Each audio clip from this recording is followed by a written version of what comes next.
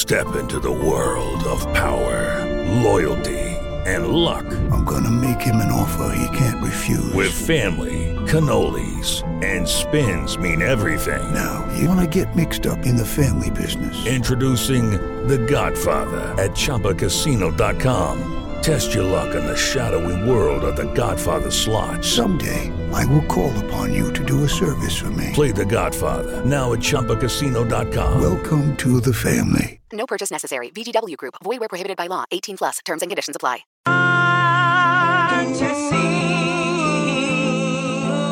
the hang-ups we have today that we need to fight for liberty. Let yourself us on your feet. Let yourself us on your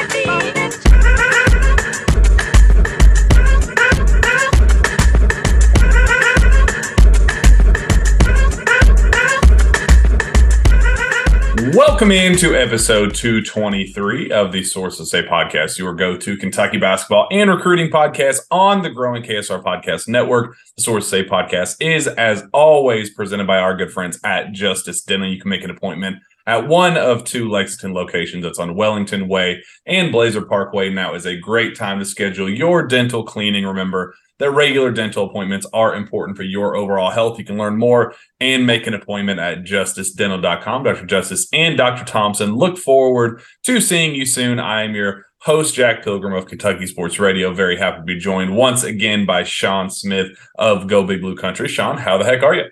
I'm fantastic, Jack Pilgrim. How are you?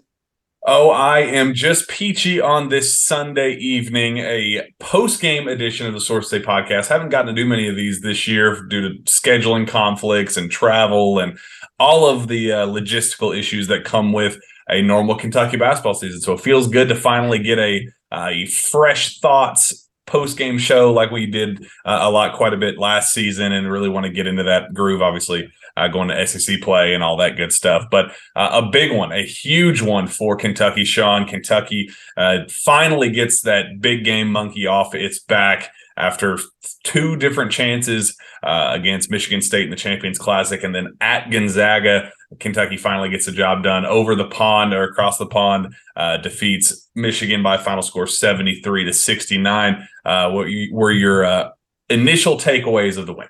Well, yeah, you're talking about post-game episodes. This is probably should be one of the most enjoyable ones that we've had this year, because it's the first time that Kentucky's actually beaten somebody that we can put a name to, and that matters, and yes. Feel good about it, and a team that has some talent. And no, I think the takeaways, obviously, there's still a lot of stuff that this team has to clean up before I think that we can really pencil them in as one of those final weekend of the NCAA tournament teams. I mean, there's a lot of issues that they still got to clean up, but they made plays when they had to. They had guys make shots when they needed to. You saw Cason Wallace emerge, especially in the second half early, to give Kentucky its lead, and then when they needed a big shot late, he was a guy that delivered as well. But I think the biggest thing is, like you said in the opening, you got the monkey off your back. You beat a quality opponent, something that you can at least now attach to your resume. Had they lost that one, you're run out of opportunities. This is a team that was going to be going into SEC play at the end of this month and into January with maybe a win against UCLA, depending on how that game goes. It could have been one of those situations where you didn't want to start saying, well, this might not be a tournament team, but had they gone 0 for 3 in those quality opportunities, you start bringing in the possibility of that talk if you miss out on resume builders. Yeah, and I said on a couple of different platforms that this was a must-win for Kentucky, and I know some Kentucky fans kind of took that and kind of scoff at it, like, we're 8 games into the year. There's no such thing as a must-win this early, but it's a must-win in terms of, if you want this team to be the team that we kind of wanted, we're expecting it and kind of demanding it to be going into the year. Like, I know there are some fans that are just kind of in this fantasy land, everything's going to work out just fine, but this is this is a very crucial season for Coach Cal. This is a very crucial season for the program to get back to that to at least shoot past the first weekend at minimum in the NCAA tournament. This is a massive, massive opportunity with all of the pieces. I don't care how the season unfolds. I don't care if it's an opening night, opening weekend loss again in the tournament. This team has the pieces to win it all. And I'll go talk till I'm blue in the face, trying to express that. They have all the pieces. They have, the opportunities, but it's about executing when it matters most. And that was what's so frustrating out in Washington against Gonzaga. And then in the Champions Classic, you needed this one. You did. And like when I was saying, you start bringing in the conversation of, is this team going to be in danger of missing the NCAA tournament? Like we wouldn't have had that talk had they lost this one. But go back to those years that they did miss the NCAA tournament, and what did December look like? Exactly. There was nothing on the resume. So like they were starting to get to a point. And I mean, this isn't a win that you're sitting there and you're feeling like an instant Final Four contender, but it's a win against a quality opponent, an opponent that makes runs in the NCAA tournament, has a really, really good player. And I think it's a start. It's something that you can now kind of look at, come back home, build on, that's not beating South Carolina State or Bellarmine or someone like that. No, not discrediting any of those programs, but Kentucky had 5 wins going into this one, and we didn't feel good about any of them because what did it do to your resume? Absolutely nothing. This is one that you can finally chalk up and at least use to your advantage on Selection Sunday, and now you hope to go get another one here in a couple of weeks, and then you get into SEC play, and that's where they'll have the quad one opportunities and stuff start to pile up. But this was a step in the right direction.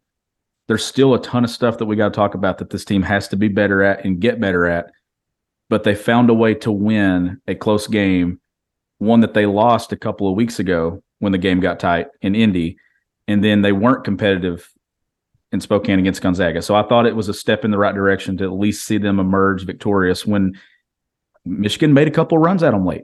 That game could have swung the other way when Kaysen got stripped in the layup, and then Toppin misses a jumper. It's down to 4. Now it's down to 2, but they found a way to win. I think that's the biggest takeaway. And I think I completely agree. That's kind of I wrote that in my takeaways post after the game, that it was kind of all of the demons that Kentucky has had throughout this season. They got down a little bit early, got down as much as 6 in the first half. They could have used that opportunity to let go of the rope. They got up by as many as 8 in the second half to start the second half. You let go of that and let them get back up by 1. A lot of times Kentucky would let go of the rope in that situation. You get back up by 8, and then it slips back down to 2. A lot of ebbs and flows, a lot of swings back and forth, pendulum swings that Kentucky had all of the chances in the world to screw it up. The missed free throws, all the different chances that they had that it could have gone the other direction, but they held firm. The things that screwed them up and cost them in Indianapolis against Michigan State, they were able to execute on both ends. Even defensively, they were able to execute on both ends to solidify this win. So, it's not pretty. It wasn't the most gorgeous thing we've ever seen. Kentucky did do a very nice job offensively.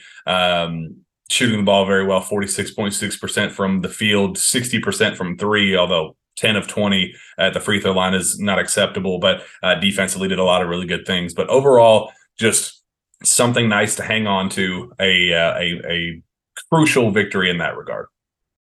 Sean, in particular, I thought Kaysen Wallace, you mentioned earlier, his big shot there with 1:11 to go, absolute dagger there to put it up 5 and essentially put it out of reach for Kentucky and seal the victory. Xavier Wheeler made some big plays there midway through so basically to start the second half, Kaysen put Kentucky up 8 by himself, went on an 8-1 run by himself, and then Xavier a little bit later with Kentucky up 2, went on a 6-0 run by himself and put Kentucky back up 8. So second half really sparked by Kentucky's duo of guards.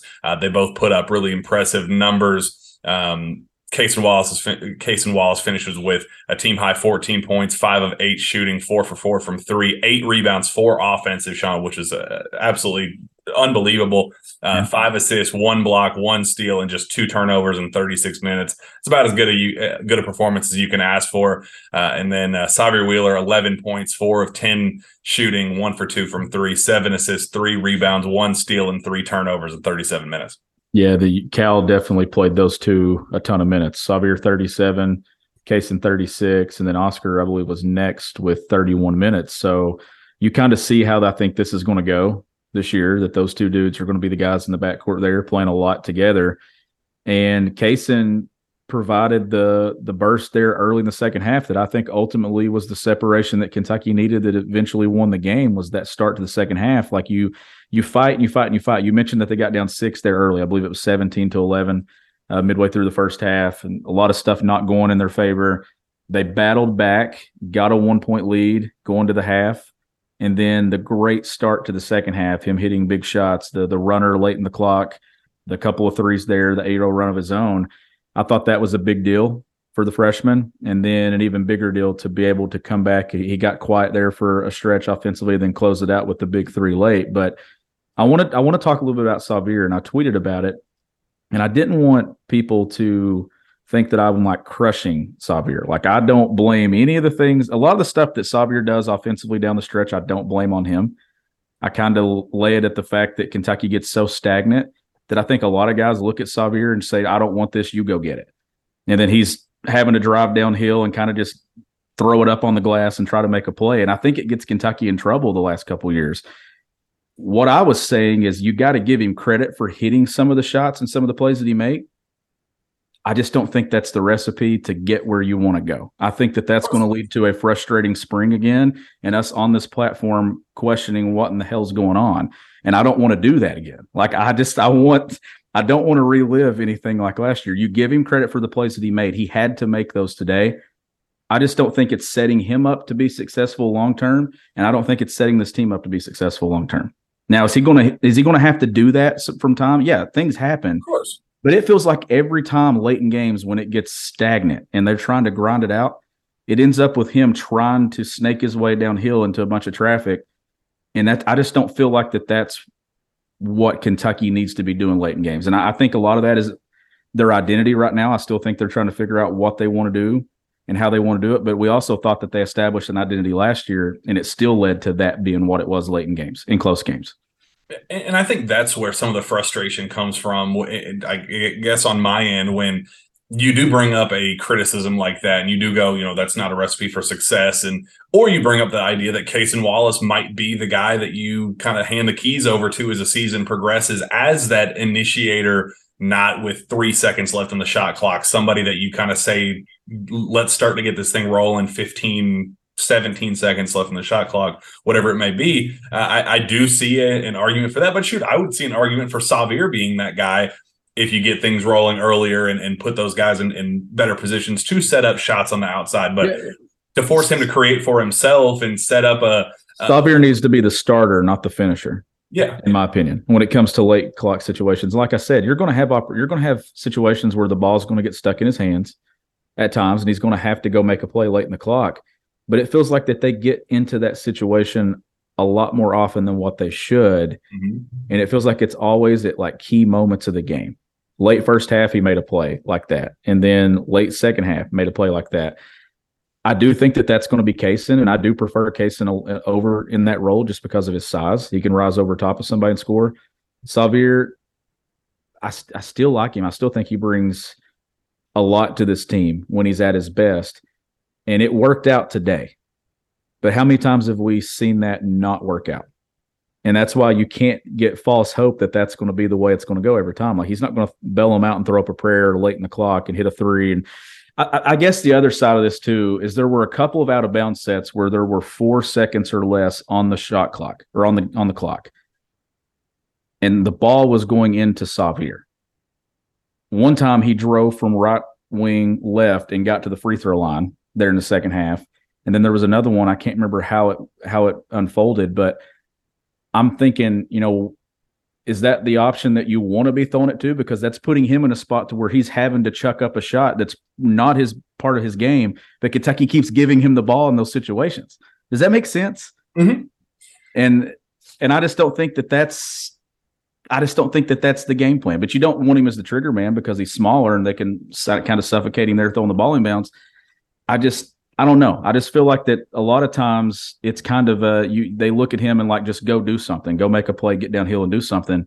And I just don't think that that's going to be – I don't think that's going to get Kentucky where they want to go, Jack. I don't. More often you're going to see the drive to the rim, kind of throw it up over his shoulder, barely touch rim at the end of the shot clock that we saw there in the second half, where we went, what are you doing? Why are we doing this? then you're going to get the heave from 23 feet at the top of the key, and then the kind of fade away from the right elbow, which admittedly looked fantastic. The spin move into the right elbow jumper, it looked great in slow motion and on replay. At the moment, I was like, "What are you doing, dude?" It ended up looking a lot better second time around, but still, it's not setting him up for success. And I got it. Like I said, you got to tip your hat to him because he did make plays today. I don't think they win that game without him making plays down the stretch. But had those not gone in, we're having an entirely different conversation right now about this basketball team. So him making those shots to me doesn't change anything about what I think Kentucky needs to do late in games and late in clock. Yeah. It's not like now that he's did that or done that I'm going to say, okay, let's run everything through Xavier late. Yeah. Like that. No, like even if he does it the next game, I'm still not going to say, let's run everything through Xavier late, because I just don't think that that's setting them up. I don't think it's setting him up. But the biggest thing today is they got to win. He made plays. Now you figured out to where you don't have to put dudes in situations where they're not going to thrive and succeed long term. He bailed them out today a couple of times. Now he did make mistakes, but I don't care. He still bailed them out with some big shots. Also hitting a big shot, Cason Wallace. I love his quote after the game. It was just, he basically said it just came down to coaching and that he would have been a selfish teammate had he not done that, Sean. I guess they've been practicing inside out threes in practice. If a big gets it out to you onto the perimeter out of a double team or whatever. So Jacob Toppin sailed it to the top of the key to Xavier, and Xavier kicked it to the left wing for Cason from 22-ish feet at the left wing with 1:11 to go, knocked it down. His quote afterwards said, "We've been stressing inside out threes in practice. We get to the paint, kick it out, and you've got to shoot it if you're open." It was one of those moments where it was inside out and I had to shoot it, because if I don't, I would have been a selfish teammate. So I shot it and it went in. That dude he is as even keeled. That's what I love about him. He doesn't have too many highs, too many lows. He stays as level headed as you possibly can. And those are the guys that you want taking big shots at the end of the games, because the moment's not too big for him. Although it is very strange to me how at the free throw line that changes, but in the game, like when the whistle is blown and the game is live, the dude is cold blooded. He has ice in his veins. But then for whatever reason at the free throw line, it completely changes. Yeah, and that's got to change. It is, and not just for him, but for Wheeler as well. Like it's got, those guys got to be able to hit free throws late. I know CJ missed one there, the front end of a 1-on-1, I think, in the first half. Like Kentucky's backcourt has to make free throws, especially if those two are going to play the amount of minutes and the number of minutes that they're playing. So I think we saw today that when it comes down to close games, it's going to be Wheeler, it's going to be Wallace. And they're going to play north of 32, 33 minutes every time it's a close game. Like today, to me, kind of felt like one of those second-round NCAA tournament games where you're having to grind one out late against a team that I do think you're more talented than, but the other team's playing well. Maybe you're not playing your best, and it's kind of one of those wins that that the national championship teams kind of survive and advanced on. That's what today felt like to me. I don't know if you got that same vibe or not, but it kind of was it was, to me, it was the first time I really truly felt like it's basketball season with Kentucky, because the other games it was kind of like we got to talk about this or this went wrong. But today some things went wrong, but some things went right. Guys stepped up and made plays. You saw guys emerge. I do want to talk as we go through here about Ugonna Kingsley or Onyenso. I think that his role to me should be established and cemented now as the guy behind Oscar. And Cal actually said that tonight for the first time.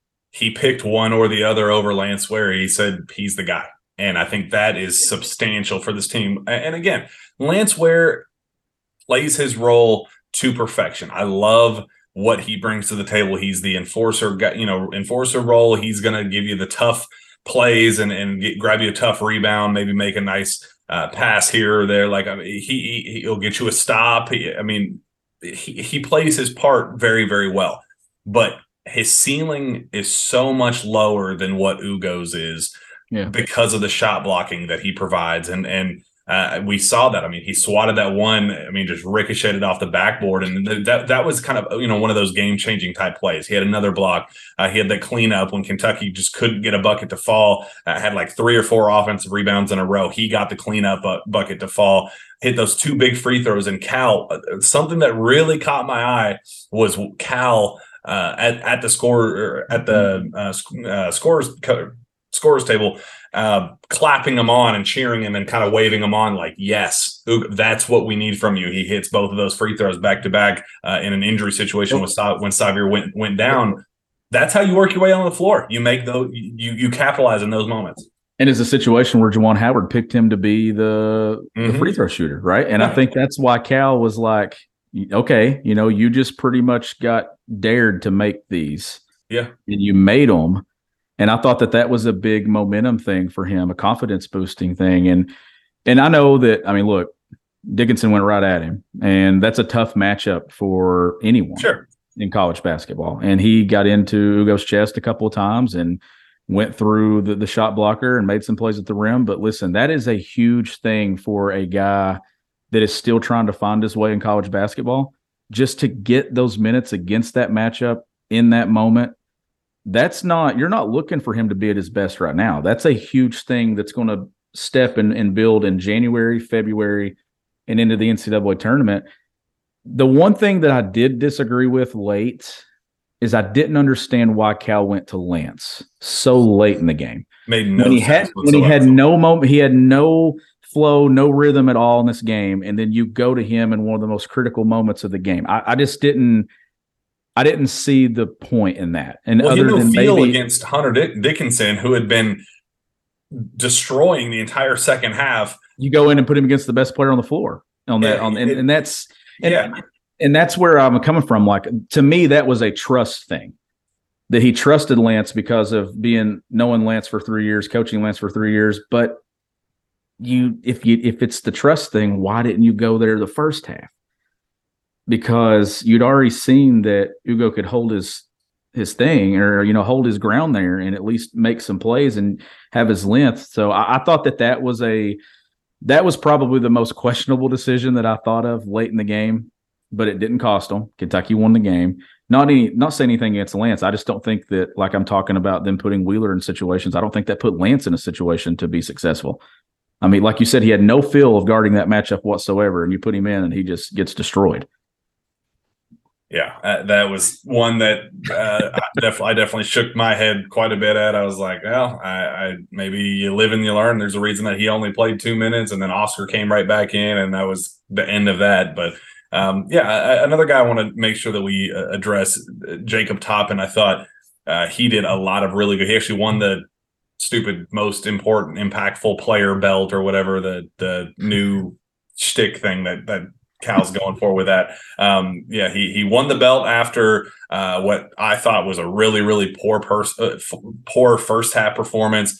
He scores 2 of the first 4 buckets, I believe, and then kind of disappears the rest of the way. Then gets his second foul with 7 minutes to go, and then just sits out the rest of the half. He comes back in, absolutely nothing on the box score for like the first 10 minutes of the half, and then maybe 8 minutes, 9 minutes, something like that. And then he kind of goes on a little run on his own, where he tries to kind of force that 17, 16 footer again over and over and over again. And that's kind of where my frustration started boiling up. It was like, all right, buddy, that's clearly not working. Why are you, you're going to shoot Kentucky out of this game.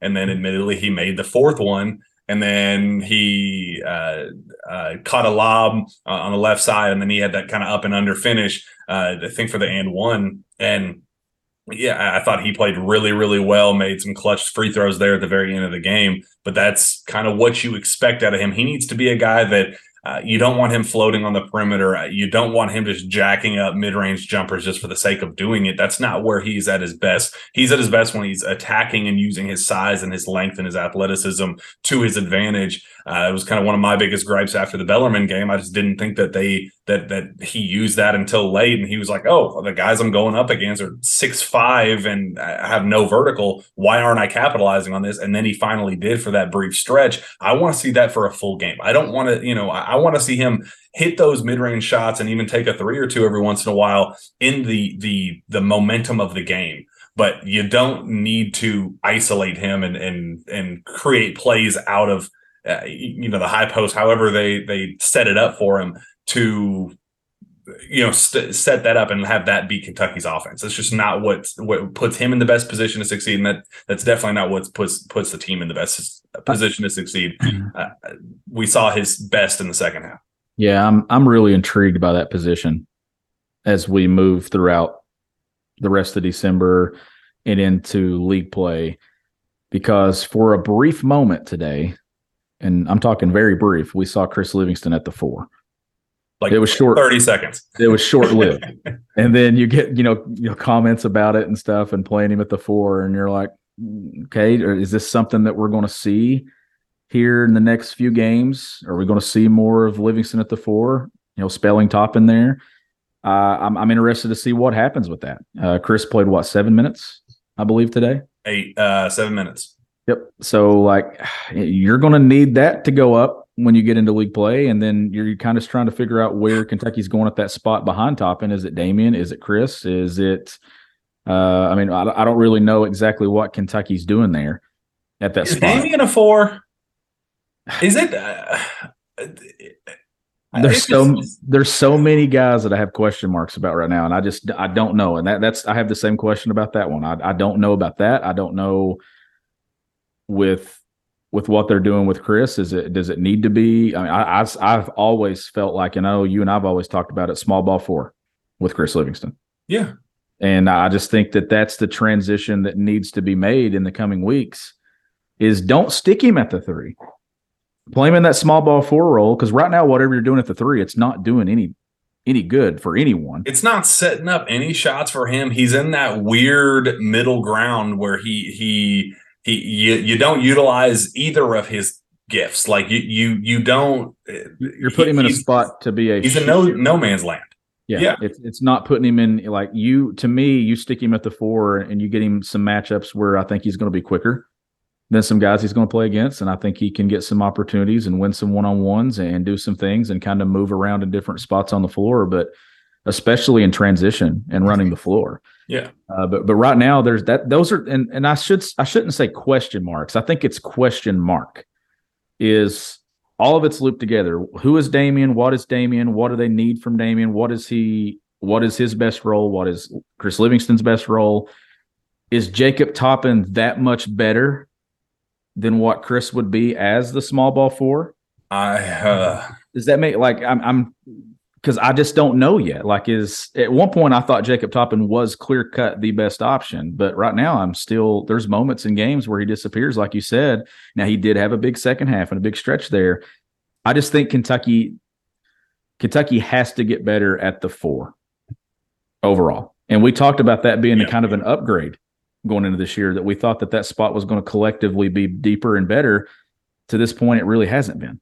And what I'm concerned about is Chris Livingston losing his spirit with all of this and, tuning out the city. You lose yourself within the game by playing in the game, but you also lose yourself by not playing in the game. And you don't have that same engagement. You don't have the same, and that's where you enter the game, the old Dante Allen, then you enter the game, and that's where the defensive miscues come from and the misrotations and the assignments, and kind of turn around and go, oh, where the hell did my man go? That's where you kind of lose that engagement, and that's just something that can't happen with Chris. You got to keep him in the loop, keep him engaged. And I understand Cal mentioned that specifically after the game, said, yeah, that is something that I have to work toward and make sure he knows what his role is here, because right now, you couldn't flat out tell me what is Chris Livingston on this team right now. You cannot tell me what his role is. You can't tell me what he provides to this team. Cal says it's rebounding and effort and things like that, but he had one rebound today, 2 points, 1 of 3 shooting, 1 foul, 1 turnover in 7 minutes. I mean, that's not no. And how about the 2 points coming off an inbounds play? and it was beautiful. And did you notice there's been some different inbound situations and some looks to where they're trying some different things. And one there, I believe it was in the first half, they ran some action and they got Xavier the ball, and he drove and ended up driving right into Onyenso. And I don't know exactly how that play was supposed to develop, but there was some screening going on. It looked like they were trying to get maybe a lob at the rim or something, a cross screen or some action there. So honestly, I got to give Cal some credit. A lot of the times they try to get the ball in and then they'll go right into some ball screen or some different action, some of their half court stuff, instead of actually trying to score in out of bounds situations. But I'm seeing some different stuff being ran in those situations now that I think, one, it puts more on the scouting report. It makes the opposing team's job a lot more difficult. Whether you have to do anything, it takes preparation time away from other areas in these games. Just throw some stuff out there, whether you score off it or not. At least make them waste 15 to 20 minutes of practice time preparing for something else. Yeah. Throwing the arm up to Jacob Toppin, whoever your four is. I mean, has been played. Since PJ Washington, since even before that, but the PJ. You go back to Terrence Jones. Yeah. You go back to Terrence Jones, and I'm telling you, they've been running the same stuff for years. And no coach, I'm willing to bet, no coach goes over inbounds under the basket inbound situations against Kentucky. Nobody goes over it because you don't have to defend it. I mean, there is nothing to defend outside of can we find somebody that can have an outstretched arm further than whatever our power forward is. Yeah.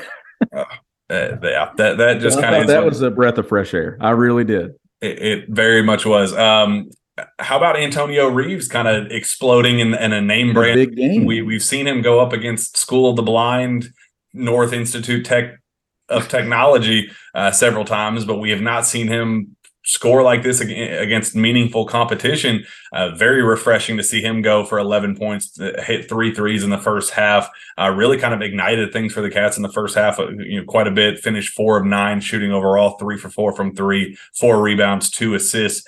He did have 3 turnovers that needs to get cleaned up, but in 26 minutes, he definitely stepped up. Still waiting to see CJ Frederick do that. He had 3 points. His 3 touched every part of the rim before falling in. I did like, though, that the bench exploded when that ball fell. CJ needs that confidence. He's in a little rut himself. He needs a confidence boost because you don't want to see him kind of, phase out, because he is such a valuable asset to this team. And I know, there are some Kentucky fans droning on going, oh, he was so overrated as a player coming in here. We shouldn't, fool's gold this. Like, no, he's a 47% career 3-point shooter for a reason.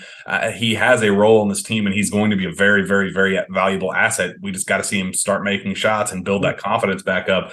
So I like that one fell for him, but it was not enough in 15 minutes of play.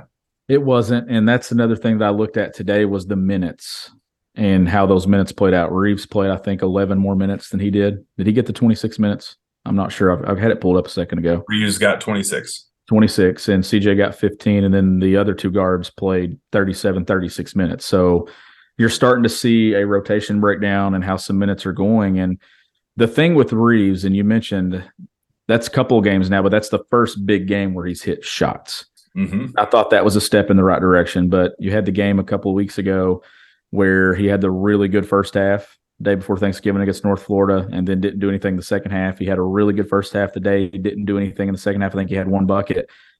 I think that has to be more consistent across 40 minutes than over 20, because there's going to be games in SEC play where they're going to need him to knock down some shots in the first half, but you're also going to need him to knock some shots down in the second half. And one of those 2, you're hoping both of them, but one of those 2, Reeves, CJ, I think they have to emerge and be Kentucky's shot guy. And the guy that stretches you out and hits threes consistently, and you can run some action for. And I think that's where I come back to CJ. I don't want CJ to be the guy that just kind of makes plays off of other guys. Mm-hmm. I want them to use his ability to hit the 3 to put teams in some bonds defensively, run him off some of that floppy action along the baseline, and at least put teams in a predicament to where there's some miscommunication can possibly happen. I mean, you're talking about a guy that you got to step 3 or 4 feet down on the 3-point line. You might get some slips for Oscar Tshiebwe at the rim. You may get a switch and then get an advantage with Oscar in the post. Like, that's where I think that there needs to be a little bit of an adjustment. let Oscar set some screens for these guys, because if you want to switch it, you're getting a big on a guard in the post. If not, you get hung up with one of the strongest guys in college basketball, probably one of the best screeners in college basketball, and you get an open look. Like I think that would be one of the adjustments that I make. I still think that when you get late in games in SEC play, I think you're going to see a lot of middle ball screen with Cason Wallace and Oscar Tshiebwe, who I think is Kentucky's two best players. And I think that that's going to put teams in some situations to where you could have some breakdowns defensively. And I thought Cason, honestly, we talk about the shot he hit late that it ultimately won the game. I think one of the most encouraging things that I saw him do today was the first possession of the second half, where it was late in the shot clock. He made the floater and made a big play that Kentucky needed to get started. I thought that was the biggest one to me, because that was a play off the bounce in traffic, late in clock, going and getting your own. He got some dog in him, man. He's going to have a triple-double before the year's over, too. He said that too. I think after the game that he got close. What was he? He had 9 and 8 in one of those games on top of 15 or whatever it was. And he said that. He said, "Oh, there's only been 3 in Kentucky history. I'm gonna go get me one." Well, and you know too, and one thing that I want to see from him, and I don't know if you've noticed it or not, but I think that we've talked a lot about his defense, and I think it's great in spots, but I think he's still leaving a lot to be desired, especially when it comes to off the ball defense. I've seen him get lost a couple of times, Jack, and I don't know if that is kind of just maybe losing attention to detail when it comes to the game. Freshman mistakes a little bit, but I think he has potential to be just as good off the ball defender as he is on the ball. But I think that maybe that's a thing where in high school you can kind of get away with some poor technique and things that he makes up for it with his recovery speed. Exactly. And those, that he's those not things. able to get away with at this level of basketball. So I think that's an area defensively, if you turn on the tape and watch him and go back and watch a game or two, and I think that there are some breakdowns happening there, but his instincts and everything, he's going to be okay. And I think that's an area that's going to get better and better. Isn't that just sick to think about, that he's as effective as he is on both ends right now, and just to think he's 8 games, like it's so easy to kind of get carried away and go, oh, he's your best player, you got to run this for him and things, and then just kind of take a step back and go, oh, he's 8 games into his college basketball career and still going to make dumb mistakes that all freshmen make, and we still have potentially as many as 32 more games with this kid. Like it's just so fascinating how he is. He's got the highest ceiling on this team. Yeah. From now till March. And maybe the highest floor, which I think is the most. Yes. And the other thing too that I like about him, his demeanor doesn't change. Mm-hmm. Nothing affects him. Like his facial expressions, his body language, I don't see it change. Like I see a guy that's not fazed by, to me, he's not a guy that buys into the 2 to 3 really good plays in a row. And he's not a guy that falls victim to the 2 or 3 bad plays in a row. Those are the guys you want on the floor in the NCAA tournament. Those are the guys that don't crack. And I think Kentucky has one. And does he have to get better at some stuff? Absolutely. But we're 8 games in. Today was a huge step in the right direction. I think a confidence booster for him.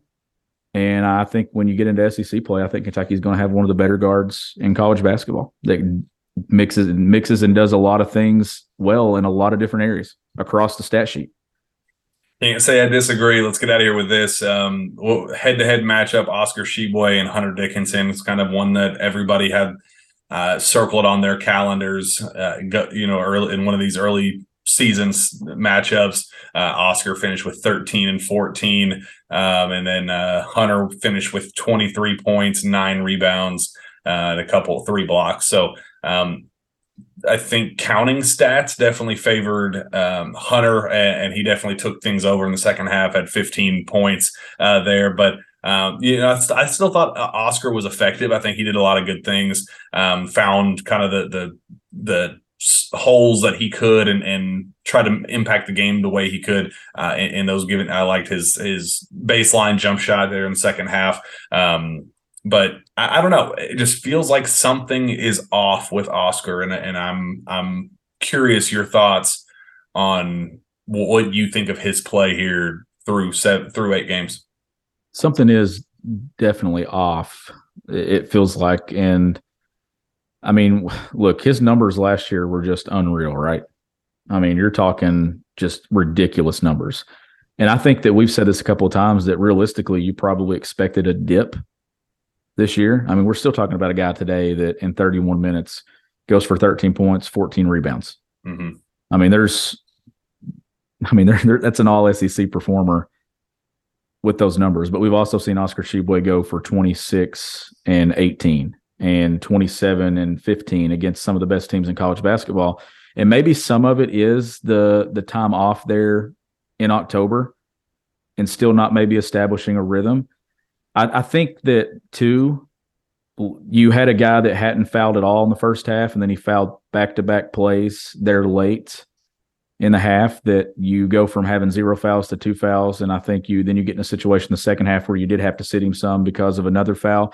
I would have liked to have seen there with less than a minute to go when he got the first one that Cal just go ahead and play the last 45 without him and keep him at 1. Yeah. That way you don't have the second foul, and then you can kind of just ride him the entire second half because he would have played – he probably wouldn't even come out second half. But he had to when he picked up the third and then ultimately picked up a fourth. But I don't know. I want to see when you get into league play. But I guess the thing that really stands out, though, is he's not had his normal numbers and his output, and I don't think the normal impact on the game that he had a year ago. And it's against teams that haven't played against him. Whereas league coaches have played against him, and those scouting reports are going to, I think, honestly going to be tougher on him, Jack, because when you've got Rick Barnes, who's played 3 games against Oscar Tshiebwe, and you've got these other coaches in the league, Eric Musselman, who've done a lot of different things against not just Oscar Tshiebwe, but against Xavier Wheeler and things. I think that's going to be a challenge for Cal and in this team is when you get into the familiar territory of league play, and these coaches all know these guys. And, I mean, Xavier Wheeler's been in the league now 4 years. Like, every coach is going to know what they have to do to shut down Xavier Wheeler and what to do to kind of neutralize Oscar Tshiebwe to a level. And I think that's the term that I would use right now is he's not doing out of this world things like we saw a year ago, but he's still doing things very, very well. And it's still enough that it won out today. But that's why I think Kentucky's going to be okay, because I still think that that's inside there somewhere, and it might not come out until January. And I think that's okay. Yeah. That's okay. Yeah. I looked at some of the advanced numbers that he had, and his usage is really high right now. And, he's still incredibly efficient as an offensive rebounder, defensive rebounder, and those numbers are totally normal. But there is something to be said about his usage, and I think that when the other guys start to step up, when you see CJ start finding his groove, when you see, Kaysen kind of finalize that status of him being kind of the go-to guy offensively. And even if it's Xavier or whoever it is, when those other options start to develop themselves, I think Oscar is going to be more of that magnet inside, the offensive rebounding magnet for the cleanup buckets and easy opportunity for scores that he was last season, rather than the go-to guy that you need him. And it kind of just caught me off guard. It was kind of frustrating after the Champions Classic game when Xavier Wheeler was asked, he was like, do you feel like you're being relied on, that Oscar's being relied on too heavily right now?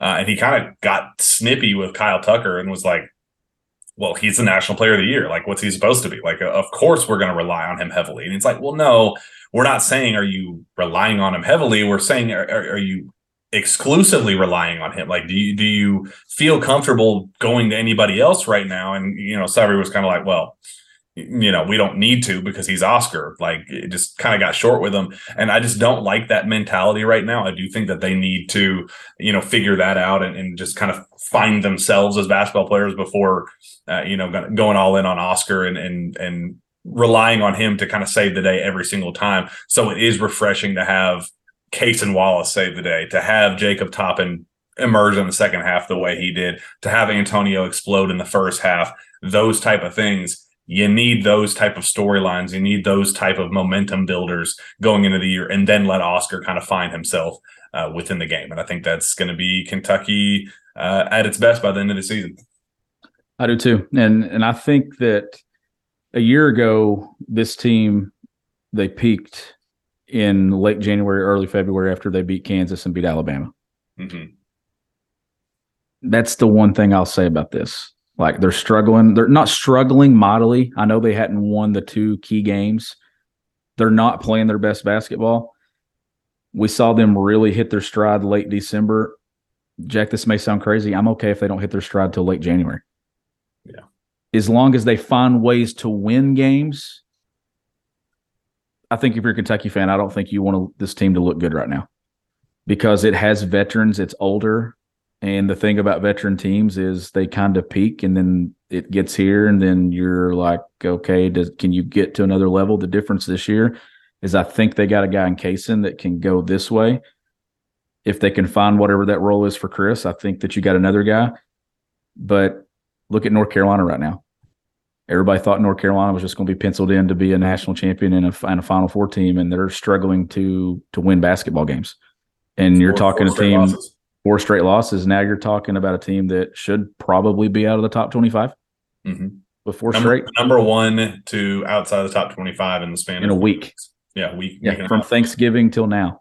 So things could absolutely be worse. The sky's falling in Chapel Hill right now. It's not falling in Lexington yet. And I think today was one of those things where it's not going to be enough to get fans like, all right, this is a national championship team. But I think it was a step in the right direction for the first time that I think fans probably lay their head down tonight and say, okay, it feels like basketball season. And I think that that's a good thing.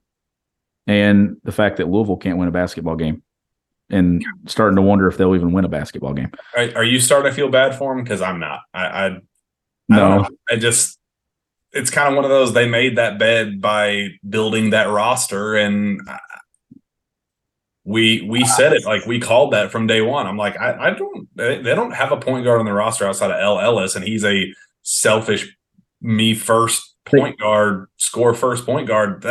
That's a recipe for failure. Any team in college basketball, doesn't matter, rivalry, who's coaching that team. I mean, it just made no sense from the beginning. So one of those, it is what it is. Let's put it how it is. They dodged that game last year. Can't dodge this one. And I know that the Music City Bowl and everything's going to be going on at the exact same time, and I know that's unfortunate. This isn't the first time that we've had – well, the first time we've had it at the exact same time, but you and I in Starkville a couple of years ago. I mean, this is kind of becoming a New Year's Eve or New Year's Day thing here with Kentucky playing a basketball game the exact same time the football team's playing or a couple hours apart, but – people are going to be invested in that game against Louisville. It's not going to be a marquee win if Kentucky gets it. I mean, you're talking about a team that's 204, 205 in Ken Palm right now. But it's still Louisville, and you still want to beat the crap out of them. So it's one of those things that Kentucky, it'll be a feel-good day, but it's not doing anything to your resume. And now it's beat UCLA, add that to your resume, get some wins in league play, and then go all in on that trip to or that game against Kansas at Rupp Arena. How about this too? We haven't got to talk about this. The ACC SEC challenge being gonna be fun. Together. We're going to see you know this. I know people are thinking just because it's champions, the Kentucky Duke and stuff, or CBS Kentucky North Carolina. If Kentucky's playing Carolina and CBS, I'm willing to bet Kentucky's going to be playing Duke in the ACC SEC challenge. In the years Kentucky's playing Duke, they'll be playing Carolina. That is how it's going to be every single time. Then maybe we'll mix in Virginia here and there. That'll be fun. I'm looking forward to that. It will be, but it's going to be. But we're going to get Kentucky at Cameron Indoor and Kentucky Duke at Rupp Arena at some point, probably in the next couple of years. So you could have a schedule here in a couple of years that includes, if the cards and everything plays out right, you could have a North Carolina, a Duke, and a Gonzaga all on your schedule in the same year. That non-conference schedule starts to look a little better, right? It's going to be a lot of fun. I, for one, am looking forward to that. Sean, let's get out of here. It's been a good show. Nice little wrap up. I'm glad we got to get back to doing these post-game shows. We got to do it for all of them. I really had a lot of fun with this. So yeah, for sure. We'll get back to doing it for the next one. Let's get out of here. Where can fans find your work? You can find my work at gobigbluecountry.com, and you can follow me on Twitter at GBBCountry.